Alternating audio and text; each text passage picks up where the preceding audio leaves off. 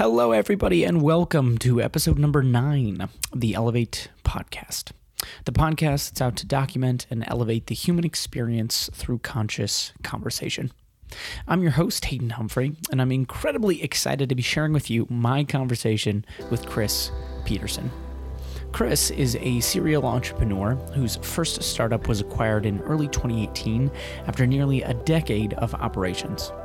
Prior to that, he'd spent 5 years in brand marketing at Procter & Gamble and had also served as an officer in the U.S. Army. After the company acquisition, Chris saw a problem in the tech industry with how jobs were found, and so he decided to co-found Future Exec's Career Accelerators, where he currently leads the firm's strategy and marketing efforts.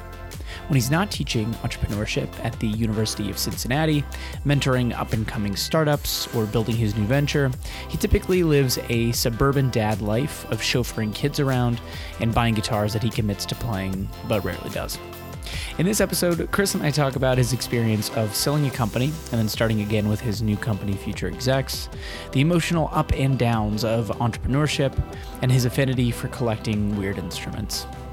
As always, thanks so much for being here. It means a lot that you've decided to spend your time with us, and I am incredibly excited to share this episode with you.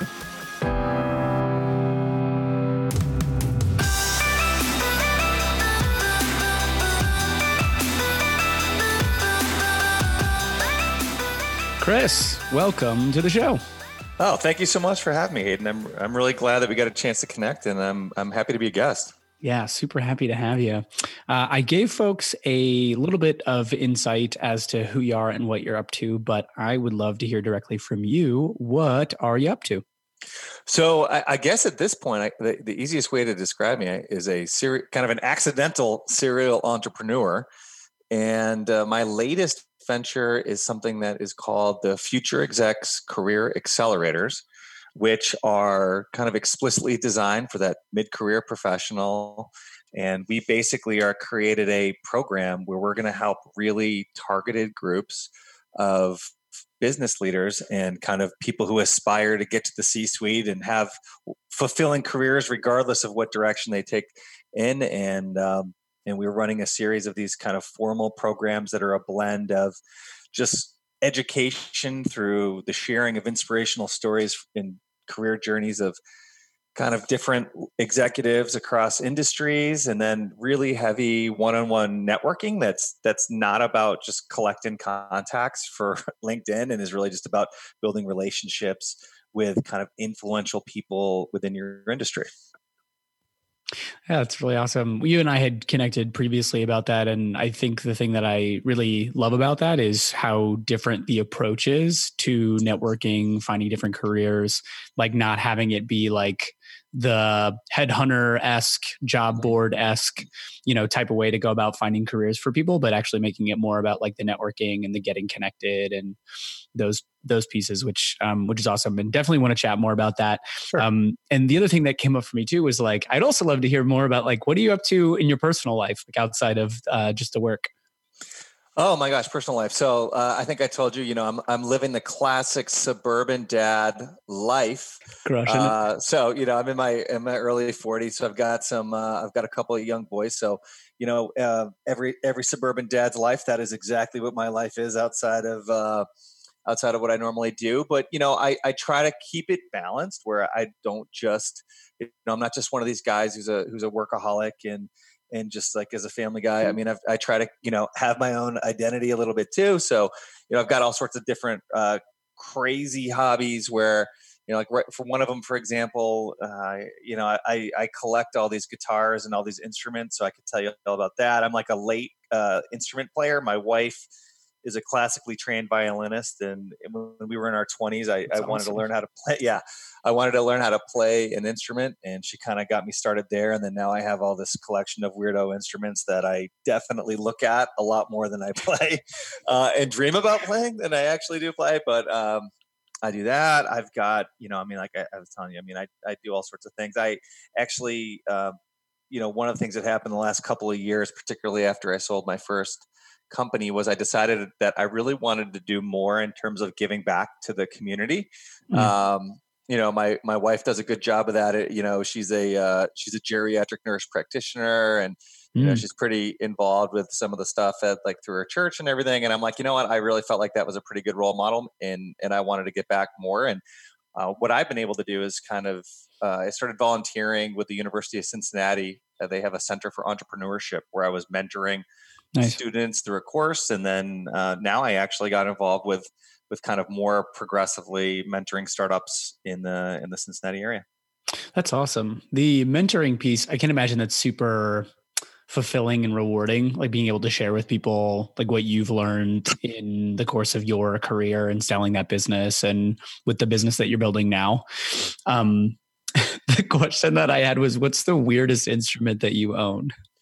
Oh my gosh. I just I just sold a bunch of them on eBay and Reverb. I'd say at this point, the strangest one that I have is a 4-string guitar. It is a 4-string electric guitar. It's called the Fender Tenor Telecaster. And Fender is this, big guitar brand.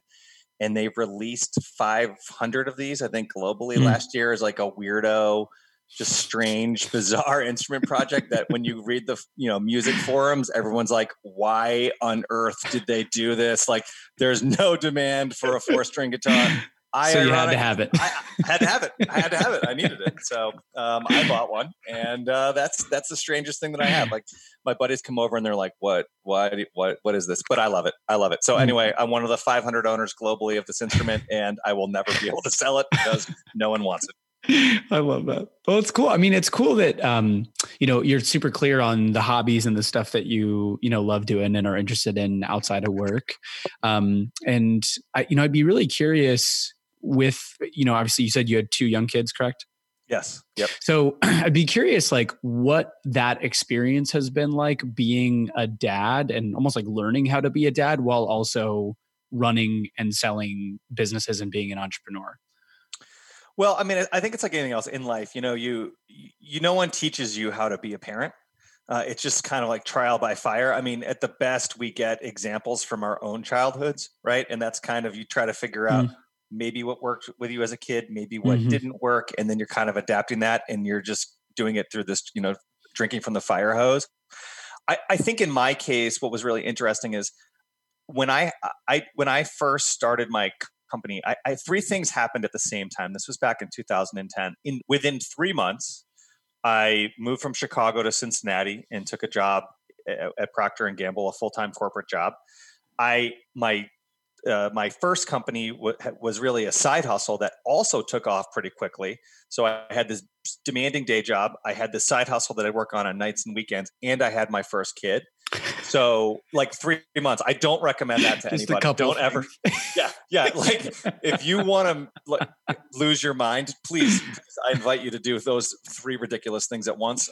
So I think that, shy of me getting divorced and retiring, I don't think there was a major life stressor in 2010 that I didn't hit.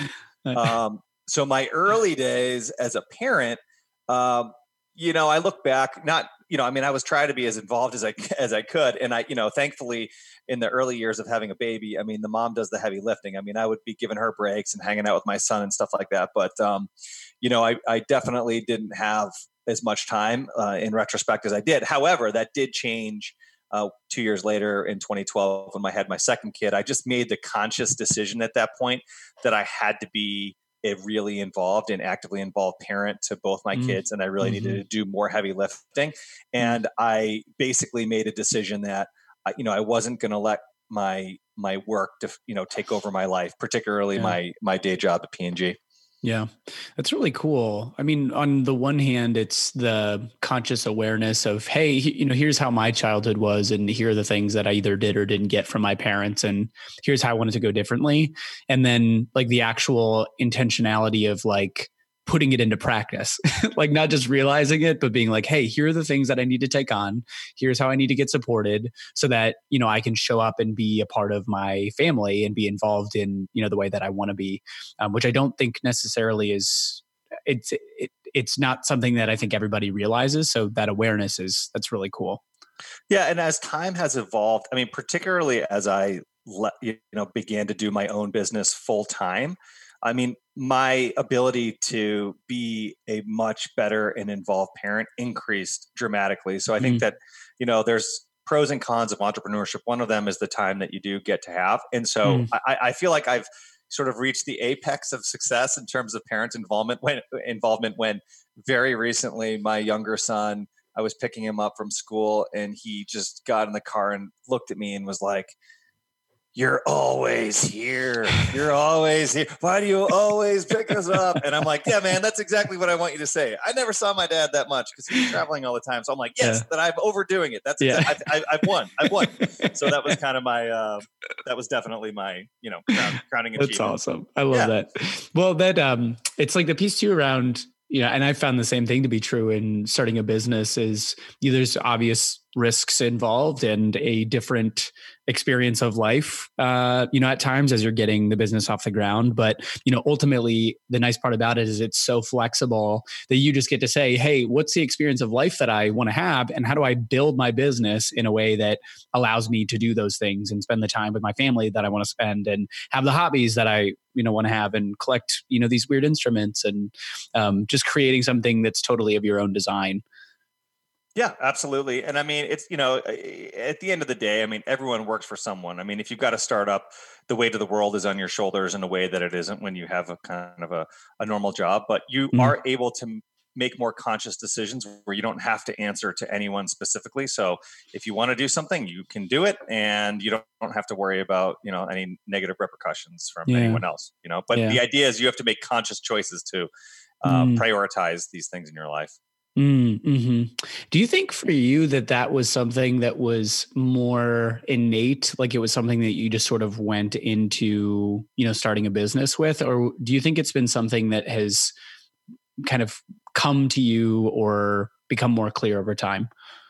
Well, I don't think so. I mean, first of all, I would consider myself to be sort of an accidental entrepreneur. So I'm not exactly, I don't know if it was something that sort of consciously came to me. I actually think it's learned, right? Some of it is, I think the older you get a little bit more introspective. And in my case, when I was in my 30s in particular, my early 30s, I was really, really career focused. So the most important thing to me at that time was really like building my career and establishing myself at the company. And then as I shifted more into the entrepreneurial world, those things became less important. And I think that also as an entrepreneur, it's actually because you can get really enveloped in it, and it can be an all-encompassing thing. Like, you can't just turn it off necessarily when you get home at the end of the day, because in many cases you've been working at your home all day. Yeah. And so for me, I just think that it was sort of a learned behavior. It was just kind of like I said earlier, it's like a conscious decision to kind of make these choices and build a life that I want, but you have to take proactive steps to do it. And I found that was something that I had to learn over time. It certainly wasn't innate. The piece around creating that separation with the like when you're at home versus when you're working, when whatever it is, like it's just been interesting in the last couple of weeks because that's come up for me a lot recently. And I actually posted on Facebook it's probably like 2 weeks ago.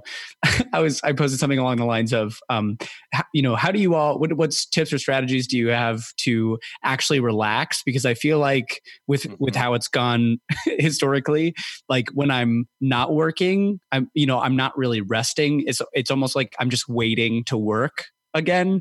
Like, Yes. like the weekend's Yep. great, but the whole time I'm like, oh, I got to do this next week and that next week and this next Yes. week.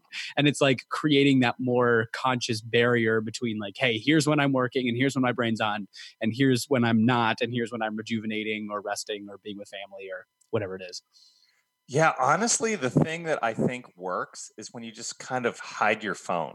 I mean, for me at least. And by the way, I'm not awesome at doing this, Mm. but I think that that's part of it. I mean, I just kind of remember back to like, I mean, I just feel like in order for me to be present, particularly with the people in my lives and all those things, they have to, I have to give my full attention to them. And the easiest way to do that is to kind of stay away from the distraction of technology. I mean, I can't turn my brain off when it comes to kind of thinking about the business or thinking about what's going on and all those pressures. But at the very least, I can make a choice not to be so tied to my phone and just kind of be present with those people. And I Mhm. think that that's actually very hard to do, but Mhm. it is something that we all could probably try to do a better job of. Yeah, agreed. I turned all of the notifications off from my phone and actually keep it on do not disturb most of the time, which has been incredible. Yep. And it's been so interesting. I've been practicing being a lot more present recently. And one of the things that I notice is when I catch myself going to go for my phone to look at my phone and I stop myself, it's almost uncomfortable. Like I'm uncomfortable just being present and being there and not having something to distract me. So it's a hard habit to break. It is. And what will break your heart is if you have a kid and they're like, you're always on your phone. And you're like, and that, Like, I oh mean, when they man. say that, I mean, it just hits you in the gut but it does jolt you back to like, absolutely, you're right. That's how Yeah. I treat it. And I'm like, all right, so I'm that's here. I'm here. I'm that. here. Yeah, that's the thing. And I think it's a challenge just society Yeah. today. Yeah. So I wanted to talk a little bit about the business that you ended up selling. I recently finished Built to Sell. Yeah. Love that book. John Willow. Yeah. Awesome book. Super impactful. And so it's so interesting because I've been thinking about, my own business and, how would I create it in a way that if I eventually wanted to, I could end up selling it. Was selling it something that you had in mind intentionally when you first started, or was it something that you eventually got to the point of saying, hey, I actually want to step away from this and have somebody else handle it? No, you know what? The strangest thing for me was up until 2016, which was, 7 or 8 years after we started it, I didn't even realize that I had a business that someone would ever want to buy. Mm. So for me, it was, it was never a conscious decision. I mean, I started when I was in graduate school doing an MBA down at University of Illinois. And I was there from 2007 to 2009 when the recession was at its absolute worst. And there were zero jobs for anybody coming out of business school. And I realized that if I wanted to have a career, particularly at the time I was a career changer, and no one was hiring anyone, let alone a career changer. I had to do something to get myself in front of companies, and I had to leverage something in my background to do that. And so we kind of looked around and said, well, what other organizations are companies actually taking a look at? And they were going to all of these sort of diversity hiring conferences around the United States. This is sort of despite the recession. So we decided to create one for military veterans, and really just strictly as an opportunity for us to get connected to companies and maybe get a job. And I never really intended to take it further than that first one, to be honest with you. Mm-hmm. And then it eventually evolved into a much bigger thing. Mm-hmm. Yeah. And so then, sorry, just to clarify, so then you ended up selling the networking piece with veterans? Yeah. So what happened was I used that, and I ended up we did business with Procter and Gamble as part of that. And I had wanted to work in brand marketing coming out of business school. And again, there were no jobs. But what happened was, there's wild stories here, but what sort of happened was in the fall of 2000 early 2010, I had graduated from school. Well, actually, let me back up a second. This is basically what happened. I didn't even think I was going to start it as a company, but in the spring of 2009, I ended up getting an award from this global consortium of graduate schools for sort of the leadership aspect of creating this military hiring conference. Cool. And found myself a week later in Taipei, Taiwan, getting this award on like the National Museum from the CEO of Acer Computer. And I thought, oh, this is interesting. And well, when that happened in that spring, I was basically a bunch of companies reached out to me and said, hey, we heard about this veterans conference. How do we get involved next year? And then I started getting contacted by all these guys at business schools around the United States saying, oh, help us set one up in Los Angeles or help us set one up in Boston. And I kind of realized that maybe there was a market opportunity for a program like this. And since I had gotten a job, kind of a job offer out of it, I felt like I could pay it forward. And so we decided to turn it into a viable business. And I actually ended up, like I said, through that, we did business with P&G, and I ended up taking a full-time job there, but I wanted to keep doing it. So I ran it, it was kind of a cyclical business. We started with one conference in the fall. We did that for about 5 years. And then, basically what happened was in the summer of 2015, I've been doing it for a while, and I could not do both anymore. I could not have a day job and do this. And we kind of took it to a point where we left our jobs, we grew the company, And then it got to a point where either we had to hire a bunch of people, and we had like one contract employee or contractor, and we were like, we either need to hire a bunch of people to manage the growth, or we could look for a partner that would actually be able to absorb us. And it was sort of that inflection point where like, what are we going to do? And it was a path. It was a choice of two paths to take, and we just felt like, you know what, it might actually strangely be easier to put the company up for sale and see if there's a market here for this than it would be to actually build out a bigger team. And that was really the decision. That's what led us to that decision. Mm-hmm. What was the most surprising thing about deciding to sell a business and going through the process of selling that business? Well, the surprising thing, I don't know if there was anything really surprising. Well, to me, the most surprising thing that it was actually a business that was attractive, that there was a market. So it was an events. We ran these kind of hiring conferences, and we also had developed some of our own software. And we didn't know, really, like I mentioned earlier, really late, like, does anyone buy an events company? Is there even a market for this? Mm-hmm. And the thing that happened was, when you go to sell a company, you need to be represented. In most cases, you would want to be represented. There's like these sort of real estate agents for small business that called business brokers, which I'm sure you read about in John Warrillow's stuff. Mm-hmm.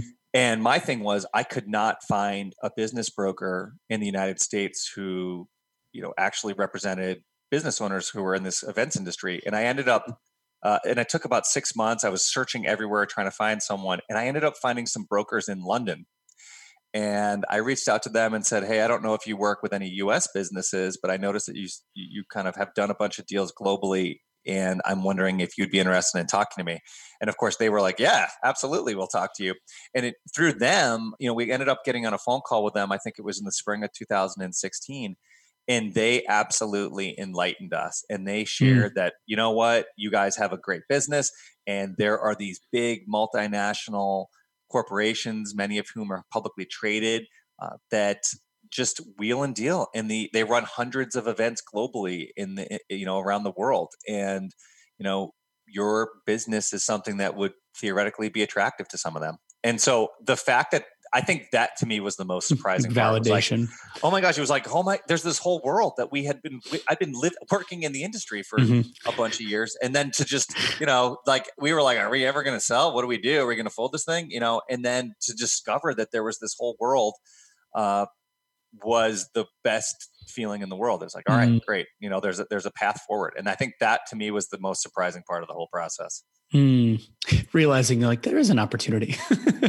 There's a much larger opportunity. A lot of people, I think you go into a business to solve a problem. Oftentimes businesses are solving a problem of the entrepreneur. They identified something, and that was kind of what we had started. And I think we just enjoyed creating, we connected thousands and thousands of veterans like us with all these different great, amazing companies. Name a blue chip company, we worked with them, and it was really rewarding to get their feedback and help them as they kind of transition their careers. But at the end of the day, it was just kind of, those things were good. You don't actually envision selling it, but after a while, whether you outgrow your company or you kind of get burned out a little bit, or you just want to move on to a different challenge, doing an M&A deal is always an option if you're sizable enough. Mm-hmm. Getting out. The veteran piece was because you are a veteran, correct? Yeah. I spent 4 years on active duty as an Army officer, and then I actually spent 2 years in the reserves too. Yeah, got it. It's interesting. I have a lot of members of my family who have also been in the military and are still involved in the military. I'd be curious if you're open to talking about it, like what prompted that decision, and also just like what your experience was like. Yeah, it was a pretty simple decision. So I grew up out in the western suburbs of Chicago, and the suburbs of the suburbs, right? You would look west from my neighborhood and you'd see Iowa would be like the next thing you would see, right? So it wasn't like I was living in Naperville or something. Mm-hmm. And but when I was in high school, I went to military high school. It was an all boys Catholic military high school out in Aurora. Which at the time it was called Marmion Military Academy. Now it's just called Marmion Academy. And, I had gone to this very rural school and had done well, public school my whole life. And when I was going to high school, I kind of thought maybe I needed a change and there would be an opportunity to kind of better myself. And there weren't many private schools out in the area. So I ended up taking the admissions test there and going there. And now, mind you, I actually am not Catholic, and I am not, I had no background in the military, and I had no interest in going to an all boys school, but I just felt like it might be better for my future. So I ended up doing that and working in the summer as a caddy to pay my tuition, which was kind of a rarity, I think, among most of my classmates out there. And the reason I ended up going to, joining in the military was my family could not afford to send me to college. My parents had not saved literally $1 for me to go to school. Mm-hmm. And so when it came to my senior year and I knew that I wanted to go to college, I needed to find a way to do that. And I couldn't get the loans, I don't think. And I wanted to go to the best school that I could possibly get into. So, because I was at this military school, they kind of gave me exposure to Army ROTC scholarships mm-hmm. and some of the service academies like West Point and the Naval Academy. And I ended up applying to the ROTC scholarships, strictly at that time as a way to pay for my college.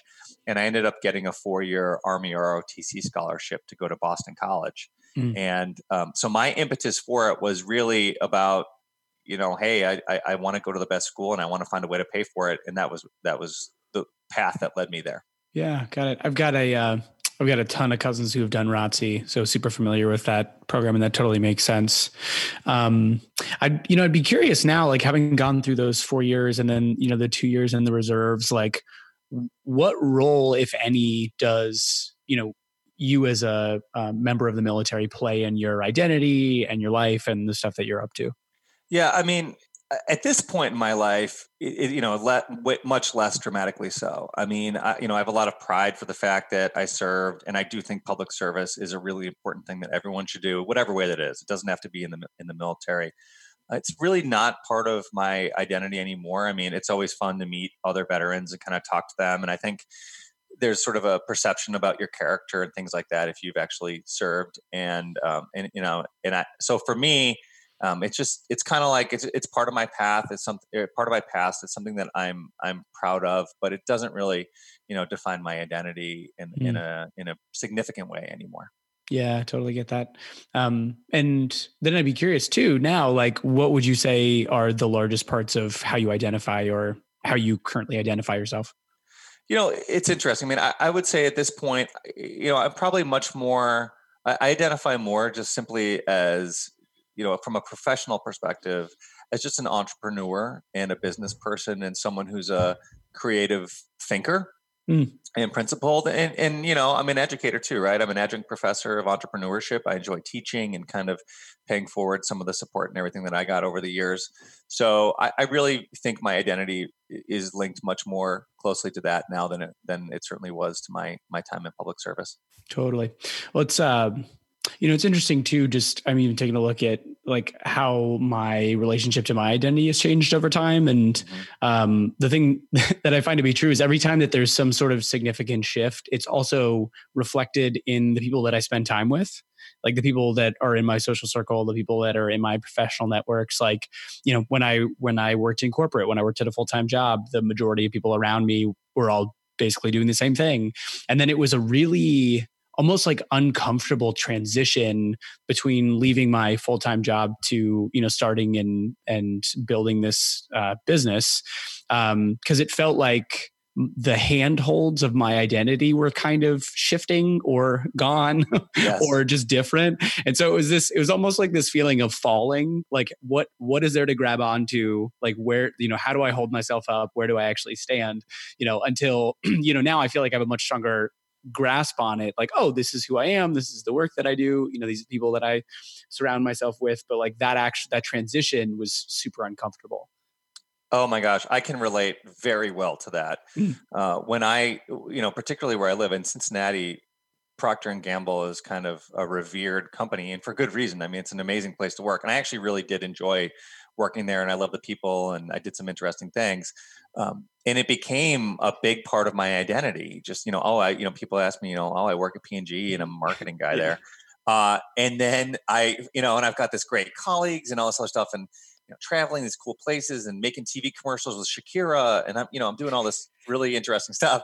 And then next thing I know, I'm in lonely little sad office in my house, trying to get this new business up and ground alone. And, I've got a business partner, but he lives, 90 miles away, and we see each other like once a week. And oh my gosh, yes, I totally get that, and then it's strange, before people be like, what do you do? And you're like, oh, I'm a brand manager at P&G. And they're like, got that. And then they're like, what do you do now? And you're like, yeah, I own my own, recruiting events company. And it just felt strange to say that. And it felt really awkward. And it took me a good 6 months to kind of just get used to that new normal, for sure.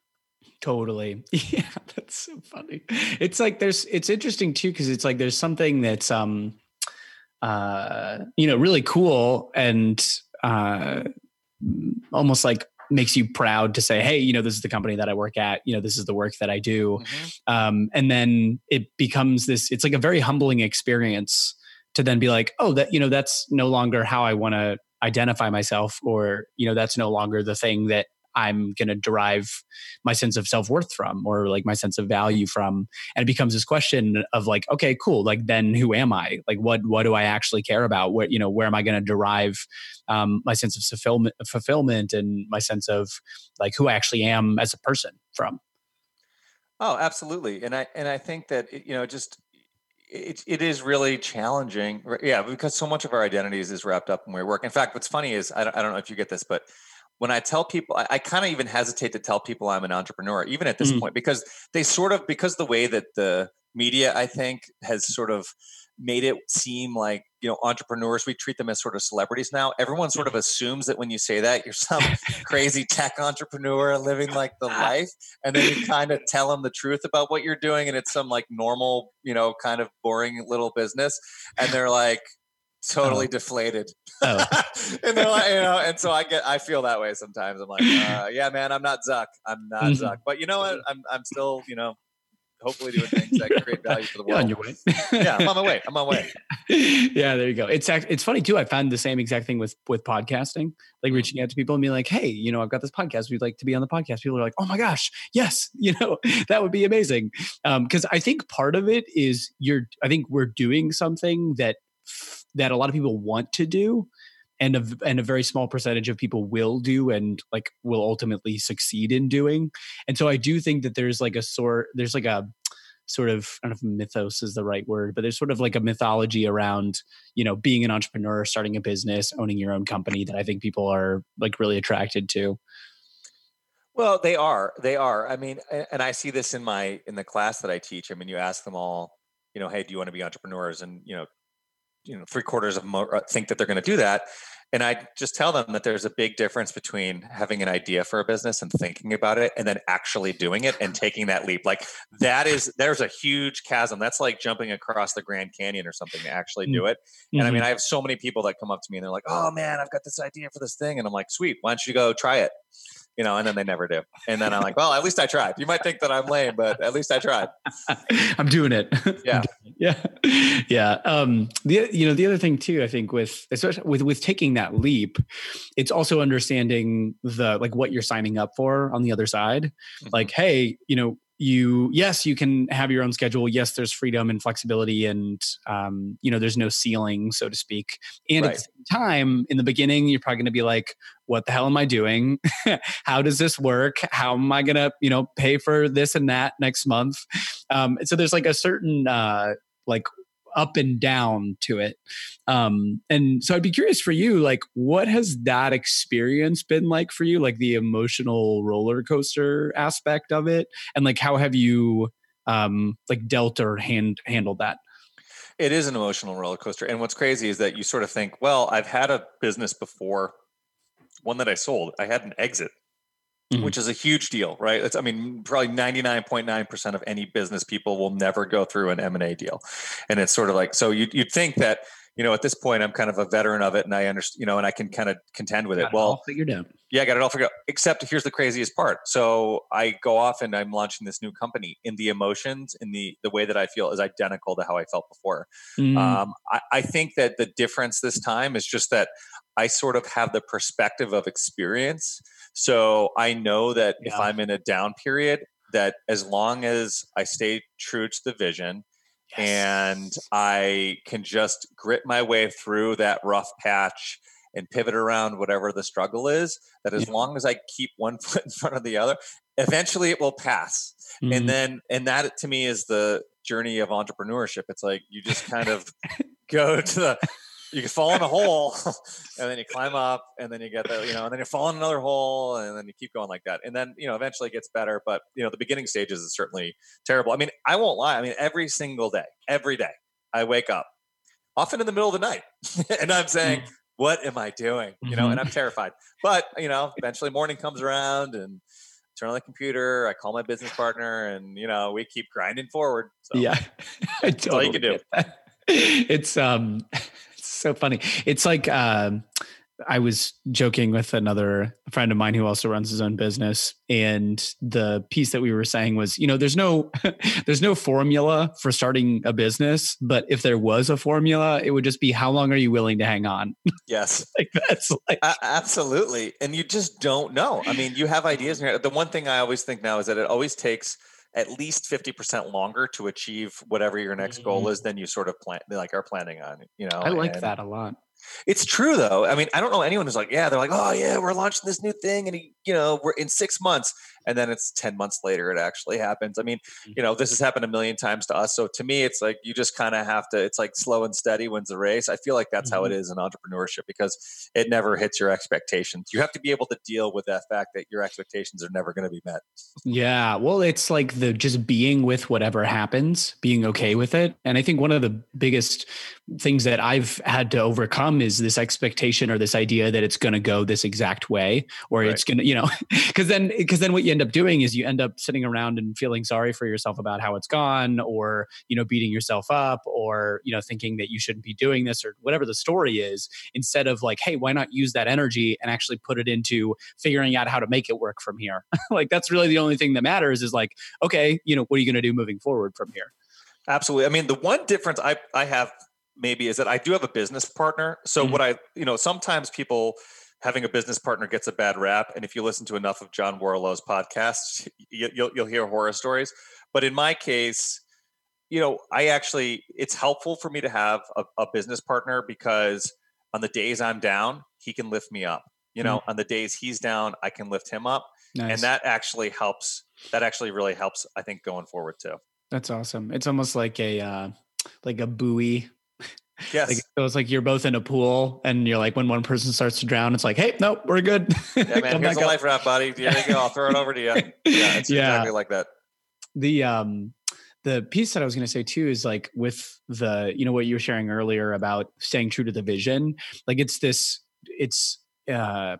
like this 1-2 process of having the vision and being really aligned with, hey, here's what I want to create and here's what I'm committed to creating. And then it's also making that conscious choice and that conscious effort every day to wake up and decide to continue moving forward. And, on the trust and the vision piece, like I've seen, even in my own life, I've been really lucky to have experiences where I've said, hey, here's this thing that I want to go do. And then I go do it and I make it happen. And every time that happens, like, my ability to trust myself and trust the process just gets stronger and stronger, so that when I'm looking forward and I'm saying, here are these other things that I want to create, like, it's just so much easier now in some ways to take that jump towards those things, because I've seen it play out, time and time again. Yeah, absolutely. And I mean, I think that, it just, everyone needs little wins every now and again. And a little win is enough to kind of give you the intestinal fortitude, is like an army term, to kind of keep going and going on and on. Mm-hmm. The piece that was coming up for me was, I have been really lucky to work with a number of really incredible coaches over the last couple of years. And I'd be curious for you, like, how do you, as an entrepreneur and as a leader in a lot of ways, get the support that you need around, coaching, well-being, business strategy? Like, what does your support team actually look like? So I think it's a blend of a bunch of different things. So first would be, I have a couple of people, I guess, that I would consider as mentors, who are completely outside of kind of my industry, that I've that I will, periodically I check in with and kind of bounce ideas off, and I get sort of unvarnished advice. And they want to help me see. So one of them is a guy who's actually he's a dean down at the University of Illinois. And from the first business through this one, I mean, he's been helpful. I just talked to him a couple weeks ago. So that's good, having kind of a network of a couple of people that you can kind of rely on. Two, definitely having a business partner for me. Like, he and I have been working together since 2000 and, for almost 12 years now. So we know each other really well. And it's kind of like, so I think that, he and I going back and forth. And by the way, he and I are yin and yang. So like we don't have a lot in common. We're not like two guys who are cut from the same cloth. I mean, he's an engineer and very much an engineer and analytically minded, and I'm much more the creative and salesy guy. So, we complement each other. And then the rest of it, I mean, I got a couple of, like I said, I got a couple of people that I bounce stuff off of. And then, honestly, I listen to a lot of, like, not a lot, but there's a couple podcasts and stuff that I listen to that also I use as inspiration and support to kind of keep me going, for sure. Yeah.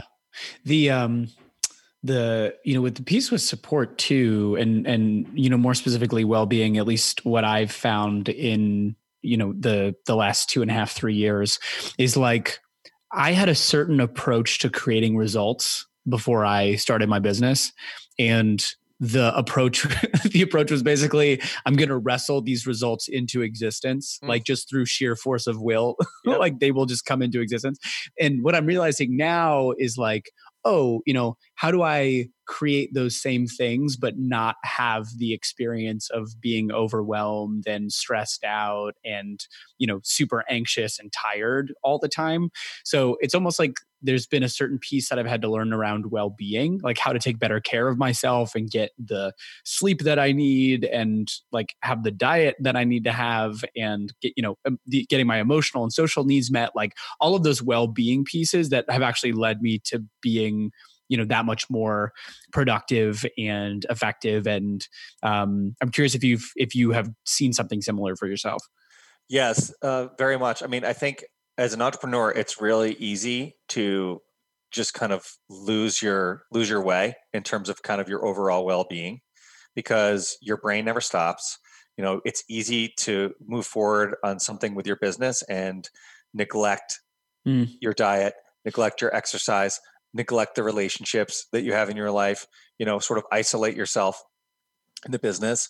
And those are things that, to me are they end up being cyclical. So, there'll be a period where I'm really deliberate in terms of, my diet and exercise and all these things. And then it wanes off and something happens and I kind of go back and forth to it. But right. I mean, just like you experience, I mean, for me, it's the same thing.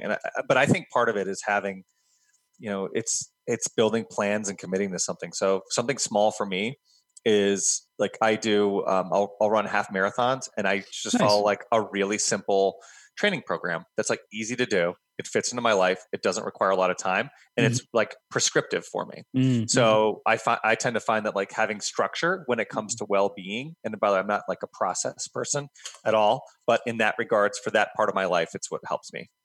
I love that. It's so funny. I was like, I did the exact same thing. I don't do it anymore so much, but when I lived in California, it was the same exact idea. I was like, I need to exercise. So I'm going to sign up for this 3 half marathon series so that I have to continue to run throughout the whole year and stay in shape. So yeah, totally get that. With you and entrepreneurship, I'm curious, like, where did that start for you? Like, was that something that you like noticed happening when you were way younger? Was it something that, just happened when you started that side business? Like, are there pieces of like who you are when you were a kid that led you to thinking, hey, I could probably do this at some point? I don't think I ever consciously thought about being an entrepreneur, but I can sort of looking retrospectively, I kind of look back at some of the things that happened when in my childhood, and I would say that, there were some signs that it would be something that I might be okay at. So, for example, I have an identical twin brother, and when he and I were kids, we were the ones who we were always, hustling for extra money. So he and I set up, we'd cut lawns. We would in the summers, and we had kind of a rotation of lawns we'd cut. We would do the same thing in the wintertime, with shoveling people's driveways. We kind of make money that way. And then, like I said, when I was in high school, I started to, I had to pay my tuition to high school, and I started working as a caddy. That was my first experience as an independent contractor. And when I was working as a caddy, that was my first exposure to kind of a different sort of socioeconomic group than I had grown up with. I got to see these people who were, they were working, they were kind of the pillars of our local town, and they were a lot of entrepreneurs. And I started to kind of see their lives and their lifestyles. And I began to realize that, maybe the level of success that they have is something that I could actually achieve myself someday. And so, there were those things. And then it was even kind of, how I came into college. I mean, I went, I suppose that I could have gone to, University of Illinois or something straight out of my high school, but I really wanted to go to the best place. I wanted to go to, Boston College. And I kept hustling my way into finding new opportunities. So, I mean, I, found a way to pay for school that wasn't going to put me in debt, right? I took that ROTC scholarship. When later on, a couple of years later, when I left the military, I was looking to go to graduate school. I actually ended up getting a 1-year fully funded scholarship from the Rotary organization to move to New Zealand, where I moved for a year.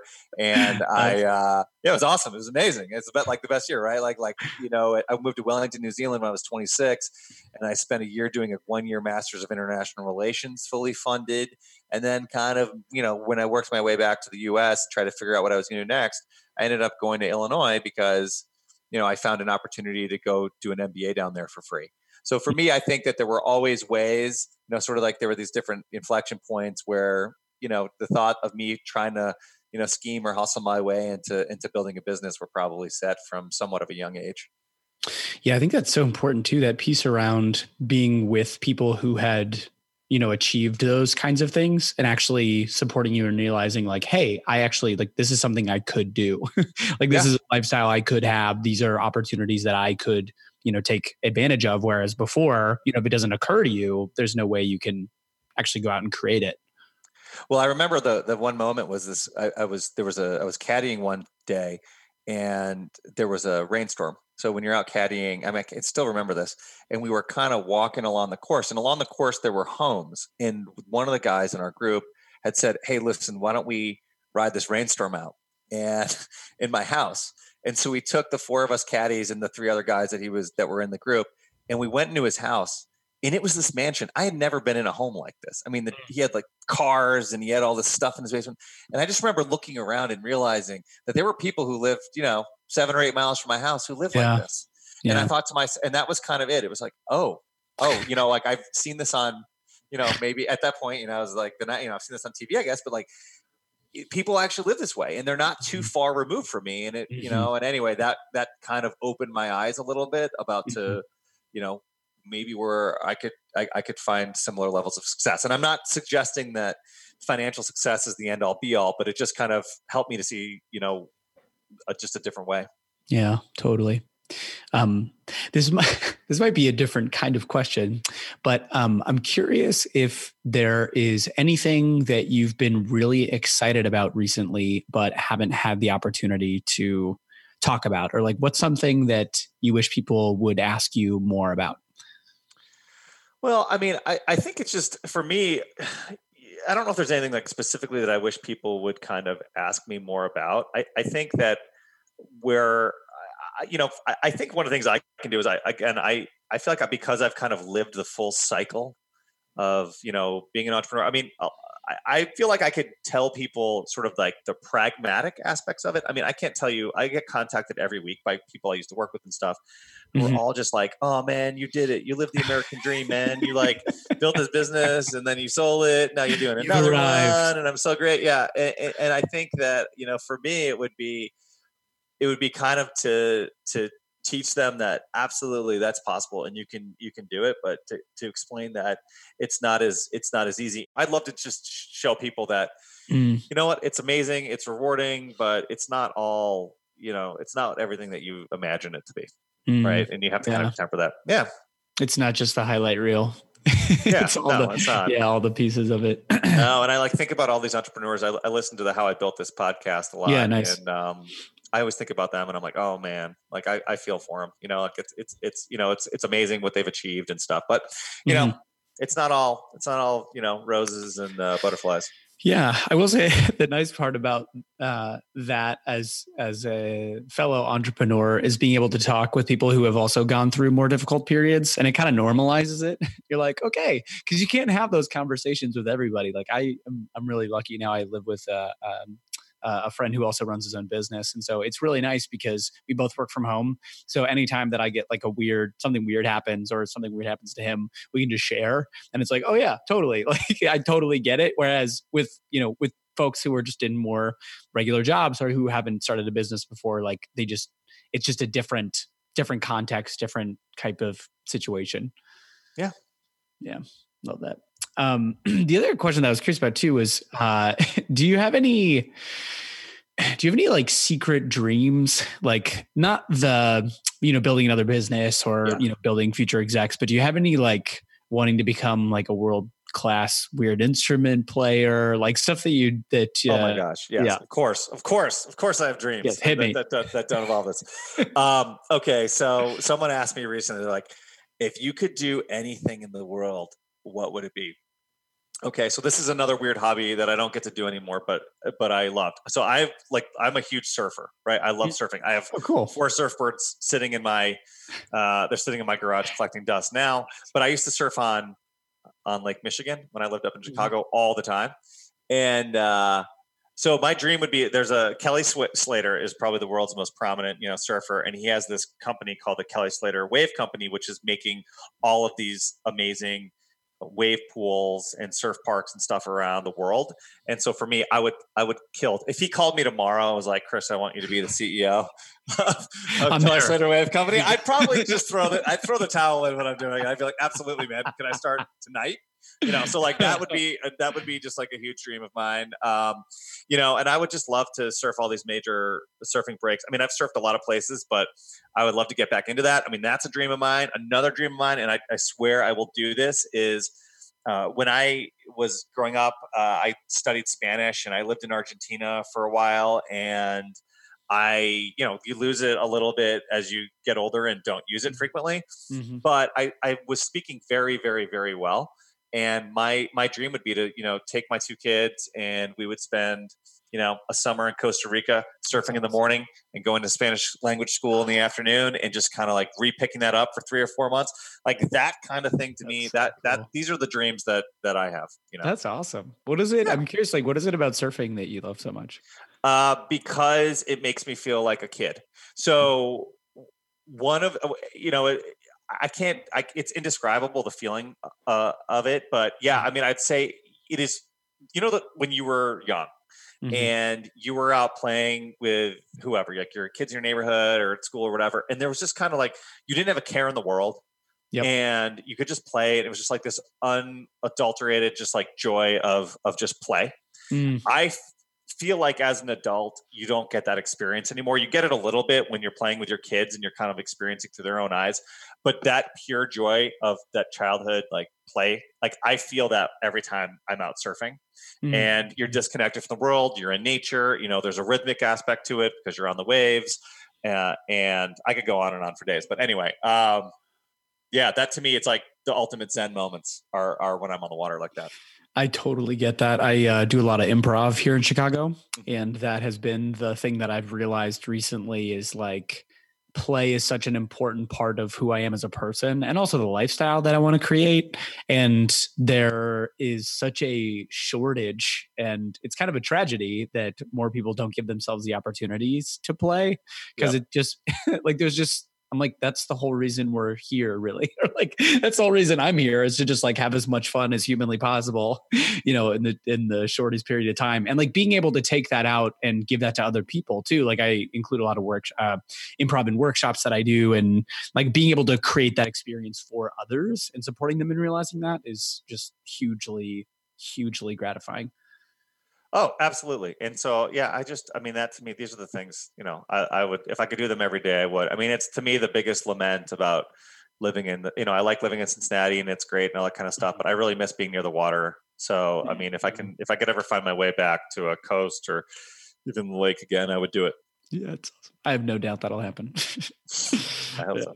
Cool. Well, Chris, thank you so much for being on. Where can folks find you? So the easiest way, I guess they can all hit me up on LinkedIn. Chris, I think it's Christopher D. Petersen, SEN. You can hit me up there. You can email me, chris@futureexecs.com, or you can visit our website, Future Execs. It's one word, FUTUREXECS.com. And you can fill out a contact form, and we're pretty good about getting back to people quickly. Okay. And you also had mentioned that you had something coming up in August for that.